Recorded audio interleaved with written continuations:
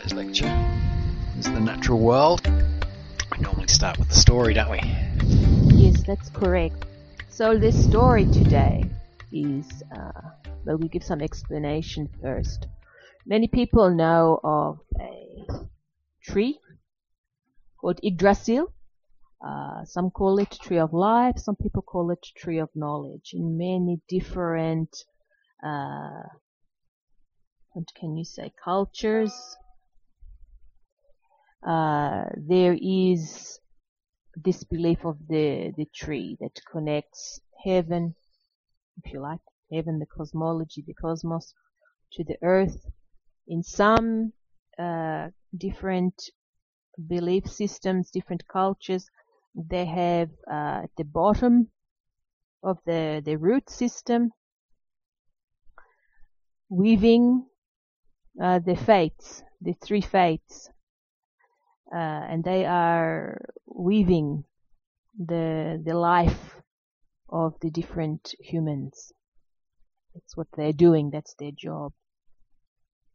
So this story, if you like, is about the time before Yggdrasil, or more appropriately, how the tree became Yggdrasil. So in a way, it's like a creation story. For many cultures, Yggdrasil was always there, like God always has been there. But for my people, perhaps you would like to say, it was not always there. It was something that was created. So therefore, it's like a creationary story. Before it was called Yggdrasil, and known as the tree of life or the tree of knowledge, we called it the lament tree. But we said it quick, lament tree. But it was the lament tree. The word lament, other word tree. And it was not one tree. One tree was the lament tree. In what we mean by that is that it wasn't one tree for the whole world. There were lament trees for everybody, everywhere. The lament tree was utilized by humans because humans were very aware that something made them animate, if you like, that made them different from their neighbor, their wife, their husband, etc. They were very aware of that. But so they assumed, like many of us do now, that there was, we use the word spirit now, that there was something that was within them that made them this way. As an extension of that, they assumed that anything that was in the world, therefore, had to have a spirit. Because even if you had this oak tree and this oak tree, the same kind of oak tree, they would not grow in the same way. They would have branches in different places. So they assumed, like humans, that there was spirit in that. They were also aware that the tree, for example, was a very solid, strong, perhaps wise is a good word, that was in a way more than them, because many trees, the trees that they used for their lament trees were old. They were big, old trees. So for a human, they were aware that this being had been here for much longer than they had, and therefore it had acquired a certain majesty about it. So a lament tree was always the tree in the forest or the wood or the bush around them that was the one that exuded the most majesty. It gave off the most, that kind of strong energy. And of course they imagined that there was a spirit in that that tree that made it what it was. So for many groups, they would have in their the closest surrounding forest or wooded area, they would have one tree that they call the lament tree. The lament tree was utilized for humans to go to and discuss, if you like, their worries. Perhaps they couldn't get with child. Perhaps they were not good hunters. Perhaps the chief was unable to control people. Perhaps there was an unruly child. All of these types of things. The same sorts of issues that are today always also there. So they would go to the lament tree. They would put their right hand on the tree, and often their forehead here on the tree, so they could connect like that. And they would pour out to the lament tree all of the things that were troubling them, all of the things that were a burden to them, and they would give it to that tree. They would share it. They wouldn't give it, really, they would share it with that tree. Because very often, and you'll find this in your own life, when you have a burden that you keep to yourself, it can be detrimental to the self. If you can just share even some of that burden by just telling somebody, and somebody can help you, be compassionate with you, commiserate with you, give you some advice, then that burden often becomes less than, and you can see more clearly. So there's a saying, a burden shared, right? It's the same thing with the tree, with the lament tree. There would be this sharing of the burden. So when the person had done this, they felt that they still had the problem, they still had the burden, but there was some lightness of it, a lightness about it, and perhaps they could cope better. The interesting thing, however, is that what they then found throughout time was that they would go to the lament tree and they would pass on, share their burden, and then they would go back to their life. Maybe things changed, maybe they didn't. But often then later they would go back, into the wood to gather, to hunt, to walk, to do whatever. And they would just be walking, maybe not even thinking about that issue or that burden that they went to the lament tree about. And they would touch another tree, maybe they would brush past something, they would pick some fruit, whatever it was. And often they would, from as if it was like a lightning bolt in their head, they would get an answer, or they would get clarity, or they would have this feeling of understanding and of the issue that they went to the lament tree about. They might even have forgotten about that issue with the lament tree. But all of a sudden it came back, and it was not just clear for them, not just an unburdening, but it was knowledge. They were given some knowledge that could assist them. So as time went on and generations, humans were always quick thinkers, but sometimes these things take time. They realized that the trees were talking to each other. They were talking to each other. So somebody would go to the lament tree, who was the majesty of that wood, forest, bush, and then that information, that burden, was then disseminated to the other trees. And somewhere along the line it was disseminated so much that clarity came, and there was an ability for the tree to understand and to give an answer or to give advice. Not the lament tree, but the others that were around it. And for some groups, initially this was thought that it was like a magic, that forest or that wood was enchanted. It was an enchanted area, right? And that it was perhaps there were elementals in there taking the information from one tree to another and passing it on. Absolutely possible. Absolutely possible.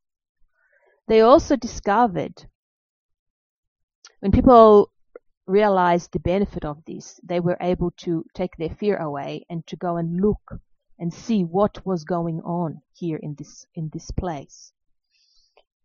And some bright spark noticed that around the trees, the lament tree, were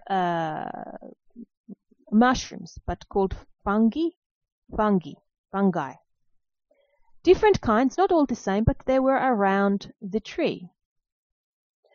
And then they started to think, they looked at that and thought that was odd, and then they, by chance, if you like, the bright spark, then went to the tree to try and see, the tree that had given them the answer, the knowledge, to look at that tree to see what there was. And they noticed as well there around the tree was this fungi.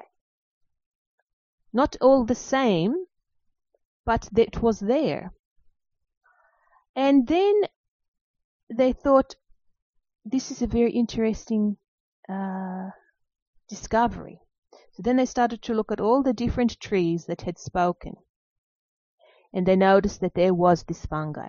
They noticed that there were paths of fungi all through this wooded area. And so they got a shaman who was a diviner, because all shamans, not all, many shamans have a particular skill. This one was a diviner. Maybe you call it a seer. Yes, seer. To come and to look at this space. And what this shaman discovered was that if you were up in the tree and you looked down, and it was like you could see through the top layer of the ground, you would see that it was like connections that were like lighting up. All these different colors lighting up.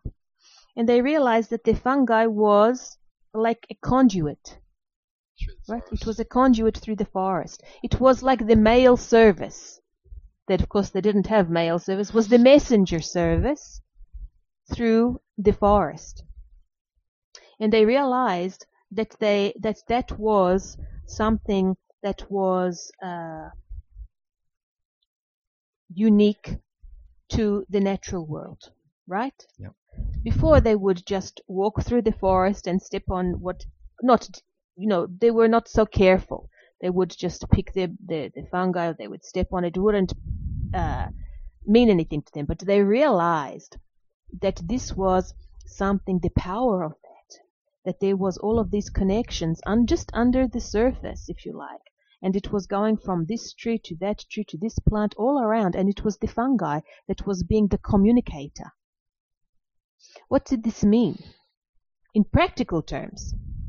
In, if you like, spiritual terms, there was that feeling of getting an answer, relieving your burden and then getting an answer to your burden. But in practical, when they started to look at what messages could be sent, it was very interesting what they found. Because what they found was that the forest, we're just going to use the word forest, but you can imagine wood, mountainous area, wherever there was, that it was providing what the people needed. Because when they came to the lament tree, we don't have enough food, we don't have this and that, we don't have enough water. The forest was sending through the fungi, the tree was disseminating this information through the fungi to the other trees and to all of the plants around. And the forest was able to provide what was required for the humans. So they realized that there was a lot more going on in this natural world, in this forest, than they ever imagined.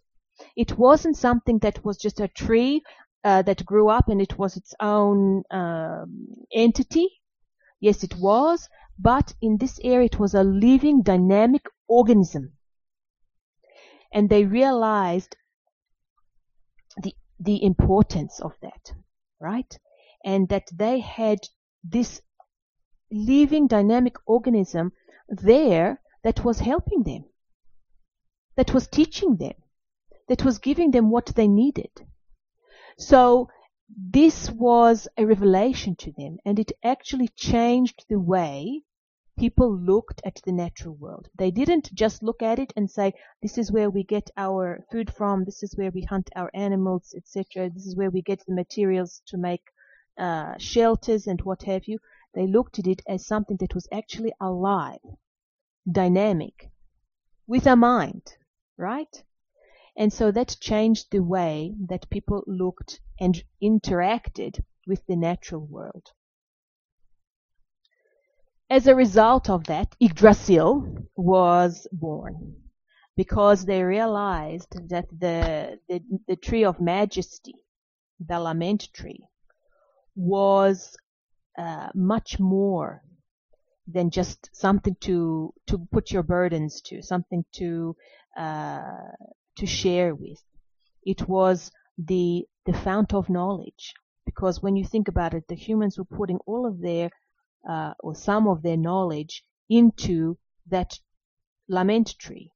As a result of that, that tree was disseminating that information through the fungi all around it. And so that tree became the tree of knowledge, but also the tree of life, because it was giving that information so that the forest, for example, could provide what the humans really needed. Yggdrasil.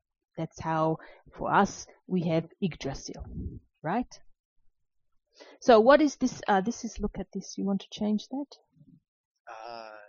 You keep talking over. We are just looking at there's the red light. That's why we are having the little conversation onto the side there. So the natural world, you can see that that one of the words that we used there was knowledge, tree of knowledge. Some people call it tree of life. We prefer to call it tree of knowledge for us. The tree of knowledge, or the natural world, what does it do for us? Well, it's a teacher. The natural world is a teacher for the humans. Remember, we said that the animal spirit guides walk with you, and they are your friend, and they give you support, and they can give you guidance, and they can work with you.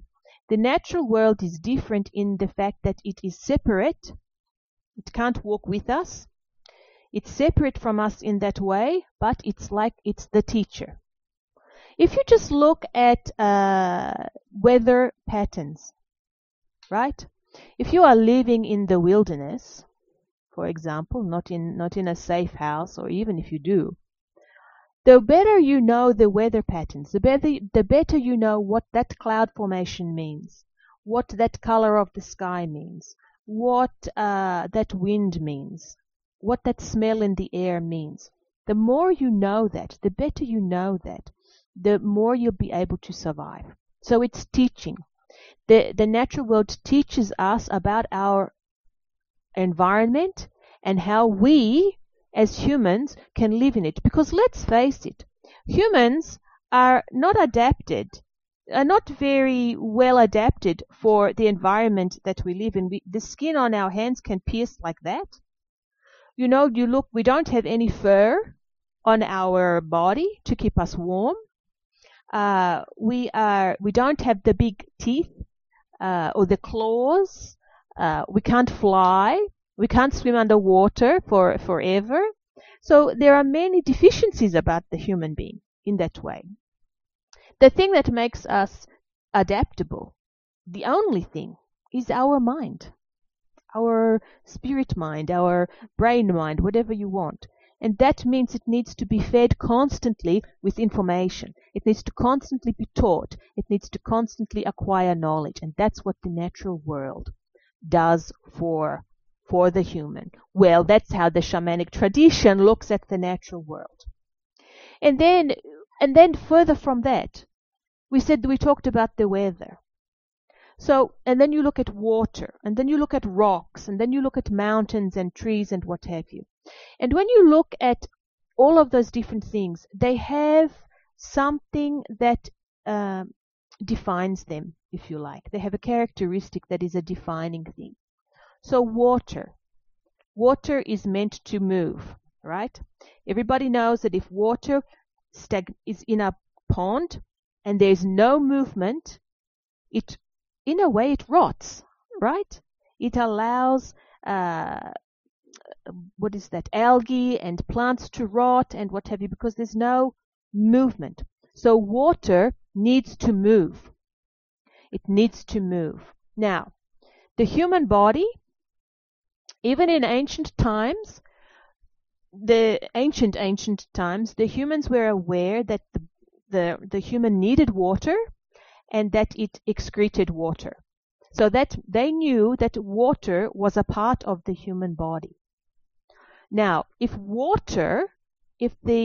the characteristic of water is that it needs to move to stay alive, it needs to move to be productive, it needs to move to be pure, it needs to move to do its job, then that also says the human needs to move.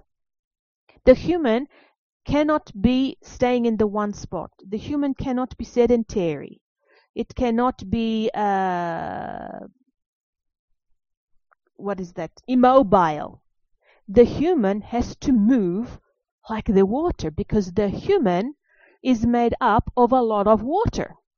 If the human has the water in the body and it doesn't move, it becomes stagnant. It can be diseased. It can cause disease. It can cause bacteria to grow, right? So the human needs to move, and water teaches us that. Rocks. When you look at rocks, and we are talking not of the little stones, because stones and rocks are different. We're talking of like boulder rocks. And when you look at a boulder rock, it looks dead, inanimate. It looks like it's just there, right? But if you really look at that rock, it has this energy, right? Now, the rock is heavy. The rock is strong. The rock can cause some problem if it rolls down and hits something. But there is this energy about the rock that is strong. There is a silence about the rock. There is a stillness about the rock. So we have stillness, we have silence, we have strength. This is telling us something. It's telling us that there are times in your existence where you need to be still and silent to be strong. Because still and silent allows the resources to gather, allows you to see what's going on, allows your consciousness to become part of what is happening, and that gives you strength. You know, there are lots of people out there and they talk. We can't talk because we like to talk all the time, but talk, and they're at you, and they're busy, constantly doing things, busy. They've always got something to say. They're always somebody who is keen to have an argument or a fight or what have you. And those people often look strong because they're moving all the time and they're active and they've always got the big words and they've always got they're dominant and all of this type of thing. And then the quiet person who sits over in the corner, who doesn't say very much and just gets on with their life, they look weak because they're not out there forcing their point or their agenda or what have you. But the rock tells us that there is strength in stillness and silence. And when you look at the rock and you see the denseness of it, or the density of it, and how that makes you that is such a strong thing, you can see that for some humans, it's important that they take note of what the rock is saying to them. There are times to be still and silent, because then you can have a different kind of strength, without forcing your point, forcing your issue, making people want to do what you want to do, etc. This is giving them a different way of getting, of being. So you see the rock here is teaching.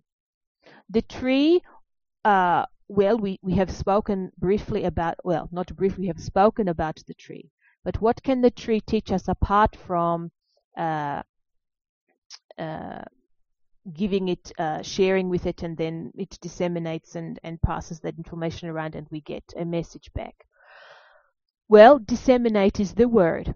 The tree shows us that there are different ways to, well, we say it like this, to disseminate knowledge.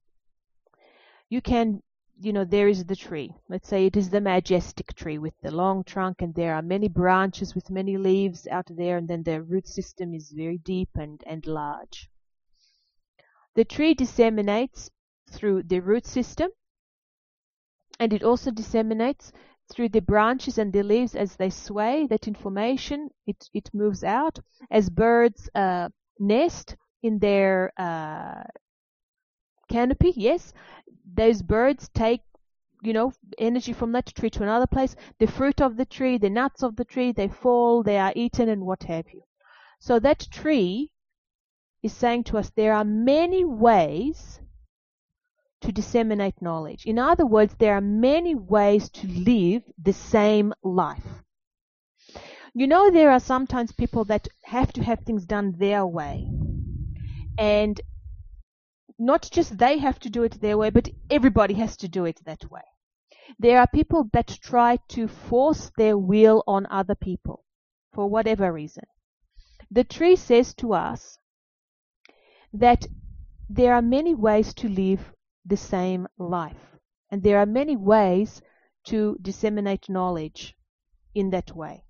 And when you look now, especially now, but even when it was my time, there is this movement that children and humans learn differently. So they need to acquire knowledge in the way that suits them. Some of them need to be rooted, and they need to have that very strong base. They need to be sitting in a chair and really focusing on their work. Others need to be out and about, moving and gathering information as it comes past and sending that information off. Others need to have, like the bird, they come here and they learn this and they really know that, and then they go to somewhere else, they pass that knowledge on, or they really know something else because they build their nest there this time. So there are all of these different ways to learn, to acquire knowledge, and to live. And that's what the tree is telling us. That's what the tree is teaching us. Is teaching us. Then we have something like a mountain. Mountains are also majestic. There is something about a mountain that has this place where it is there, it is taking up space, but it is not taking up space because it has gone up. But it is perhaps covered in trees, perhaps it is just rock, grass, whatever. But it has this immenseness about it, and it has a quietness about it, and it has a purpose about it. You can see, even though the mountain is there, it's like it's brimming with purpose. There's something about a mountain that says there's a purpose here. It also says to the human, it's teaching that one of the many things it teaches the humans is perseverance. Perseverance. To climb a mountain takes perseverance. It might be hard to get to the top. It might be easy for you, but at the end of the day, it takes perseverance. You have to get to the top. You have to work. You have to work to get there.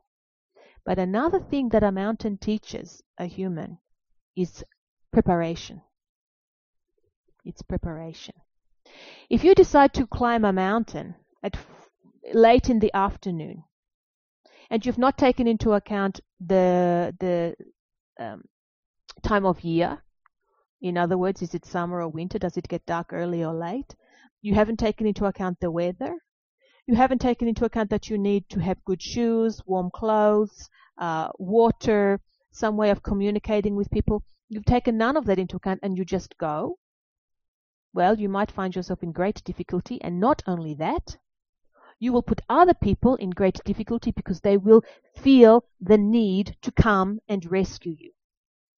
So you are not just putting yourself in difficulty, but other people.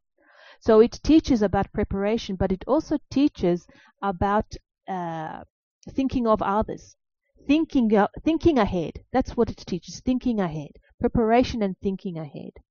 So you can see that there's many things in the natural world that have particular characteristics that define them, but those particular characteristics that define them teach us as humans. And in the shamanic tradition, it's very important that you are respectful enough to look at these things and really find out what is the characteristic of this particular thing and honor that and take it on board. Right? The water is a very good one. If you persist in sitting down, watching the television, on the computer, at your workstation at work, and you don't move, then the water in your body becomes stagnant. Now, humans have a very good system where they actually get rid of waste, right? They get rid of it. But that is a process that is different to what we're talking about, because a lot of the water that your body, that you take in, your body has to absorb to keep parts of the body going. So there is water in there. If that water is not activated, if it's not flushed out, if it's not replenished, if it's not moved, then it will become stagnant, which means that, as we saw in the pond, it is just there, it gets warm, it's there for bacteria to grow, for algae to grow, for leaves and what have you to fall into rot. It's exactly the same. So we see the water, we see that characteristic that defines it, that the water actually needs. It needs movement. It also needs movement to move the oxygen around, right? Same in the human body. If you don't move your body around, then the oxygen in your body becomes, it only goes to certain places. And when it gets to the other places, it's stale. So movement, right? The body needs to move. And that's what the water teaches us. So the natural world, in the shamanic tradition, we use it as a teacher to teach us about, not just about itself, not just about how we can survive in it, but it also teaches about ourselves, our existence. Because when you think about it, we are all the same element, right? We all come from the same, we are all made up of the same thing. So are there any questions at this point? Good. So everybody understands. That's good. Now, how can you incorporate the natural world into your life as an everyday thing? Obviously, you can. What we have just said is a more of a long-term, in-depth process, right? But one thing that we want to share with you that you can incorporate in your life very easily and bring the natural world, or that energy of the natural world, that natural teaching world, into your life every day, is to have, can they see? A medicine bag. Many cultures have medicine bags in their way. They use them not for the medicines that Westerners imagine, not for what is Panadol or things like that, but they use it for their, if you like, their connection with their totem or their animal spirit guides or the natural world. These are easy to make, and actually to make it for you to make your own, for you to make your children's, is what we would consider the better plan, instead of going to buy something, because you are making it for yourself, you're making it for your children, so you are in it. What do you put in here? What do you put into this bag, this medicine bag? For some, they would actually put, maybe they would put some their own kind of medicine, like some leaves, or that they chew if they have headache or what have you. You can do that. But what we would suggest at this point is to put things in here that connect you to the natural world, or connect you to your animal spirit guide. So let's say that you have a bird of some description as your animal spirit guide. You could put a feather of that bird in here, so that it's always close to your chest. You might want to, you are walking anywhere, and you see, you're at the beach, and you have a very beautiful shell. You might want to, because you feel connected to the sea, to the sand, to that area. You might want to pick that shell and put it into your medicine bag. Perhaps you find a leaf, a nut, a piece of twig. It can be anything, and you can have a collection of things in your medicine bag. The reason that you want them, you can put crystals in your medicine bag if you are feeling that you need to have emotional support, or that you are needing to feel courage, right? You put the crystal in there, and you can change things in the medicine bag. You don't have to have the same thing in the medicine bag all the time, because what you are using the medicine bag for is medicine. It's your own personal medicine. So we say put these things in there because it makes you feel connected, or it makes you feel supported, or it makes you feel loved, or it makes you feel connected. That's what we use the medicine bag for. And so we would encourage, not urge, but we would encourage people to create a medicine bag for themselves. You don't have to wear it on the neck. You can put it around the waist. You can have it in the pocket if you don't want people to see it.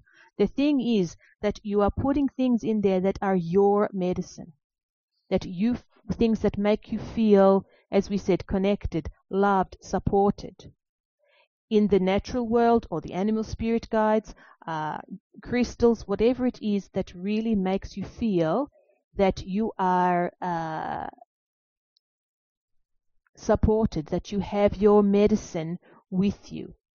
And this having a medicine bag with any of these things that we have said in it, it gives you, life now for many humans, Westerns especially, is busy. There's a lot of energy out there that's not your energy. You go to the supermarket and there's lots of people there and they're busy, lots of energy, lots of machines beeping, lots of bright lights. And this can separate you from the natural world, from that connection of we just use the natural world to mean animals, etc. now. That it disconnects you from that. If you can have something like a medicine bag with you, when you are in those spaces, you can just put your hand on it and know that you are connected. You can be in this space with all of this noise and these lights and these smells of the pollution and these people that you are making lots of noise and are disconnecting you from what is important to you. You can just put your hand on it and it focuses you on that. You can go through your life in this place and not feel like you are burdened by all of this that's going on, or disconnected from the natural world, or from yourself, actually, because it disconnects you from yourself. So that's what we want to finish with today, is this idea of the medicine bag. And you can investigate, if you want to, investigate different kinds of materials, but natural materials is best, right? Natural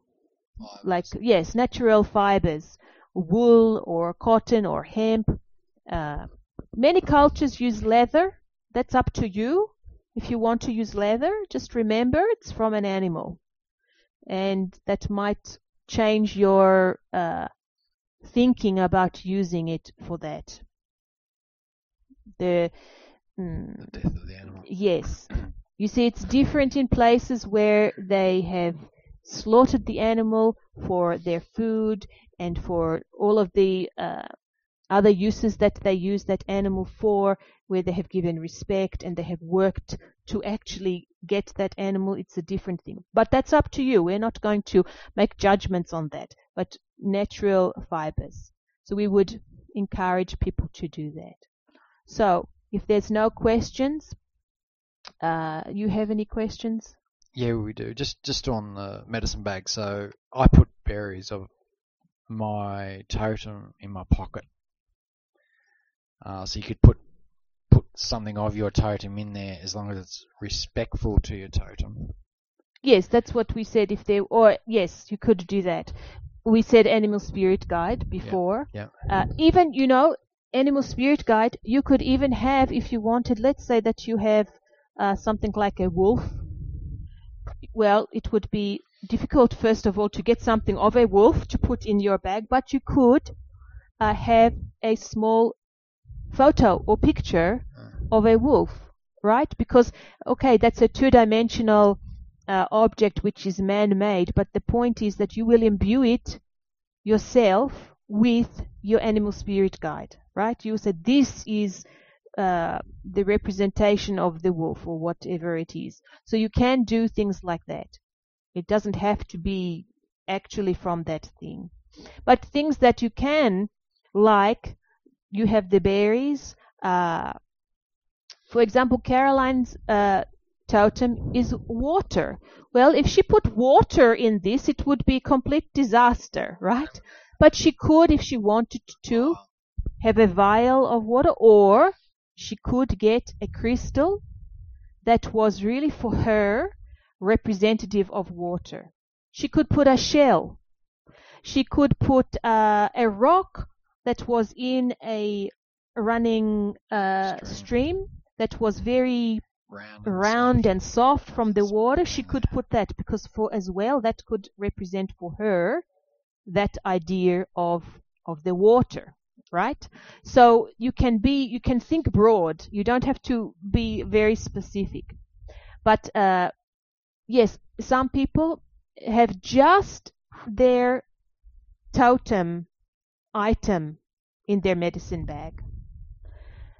Traditionally, that wouldn't be what you did, but there's no rule. You can do what makes you feel supported, because that's what the medicine bag is. It is your medicine. It's your support. It's not anybody else's support. It's for you. And that's why we say to make it yourself, because then it's really you can put, you see, this one is Caroline has made, and she has put design. And she has cut a particular shape that suits her. And so you can have big ones. Some people have quite large ones. Some people have very small. It's completely up to you. Is that right?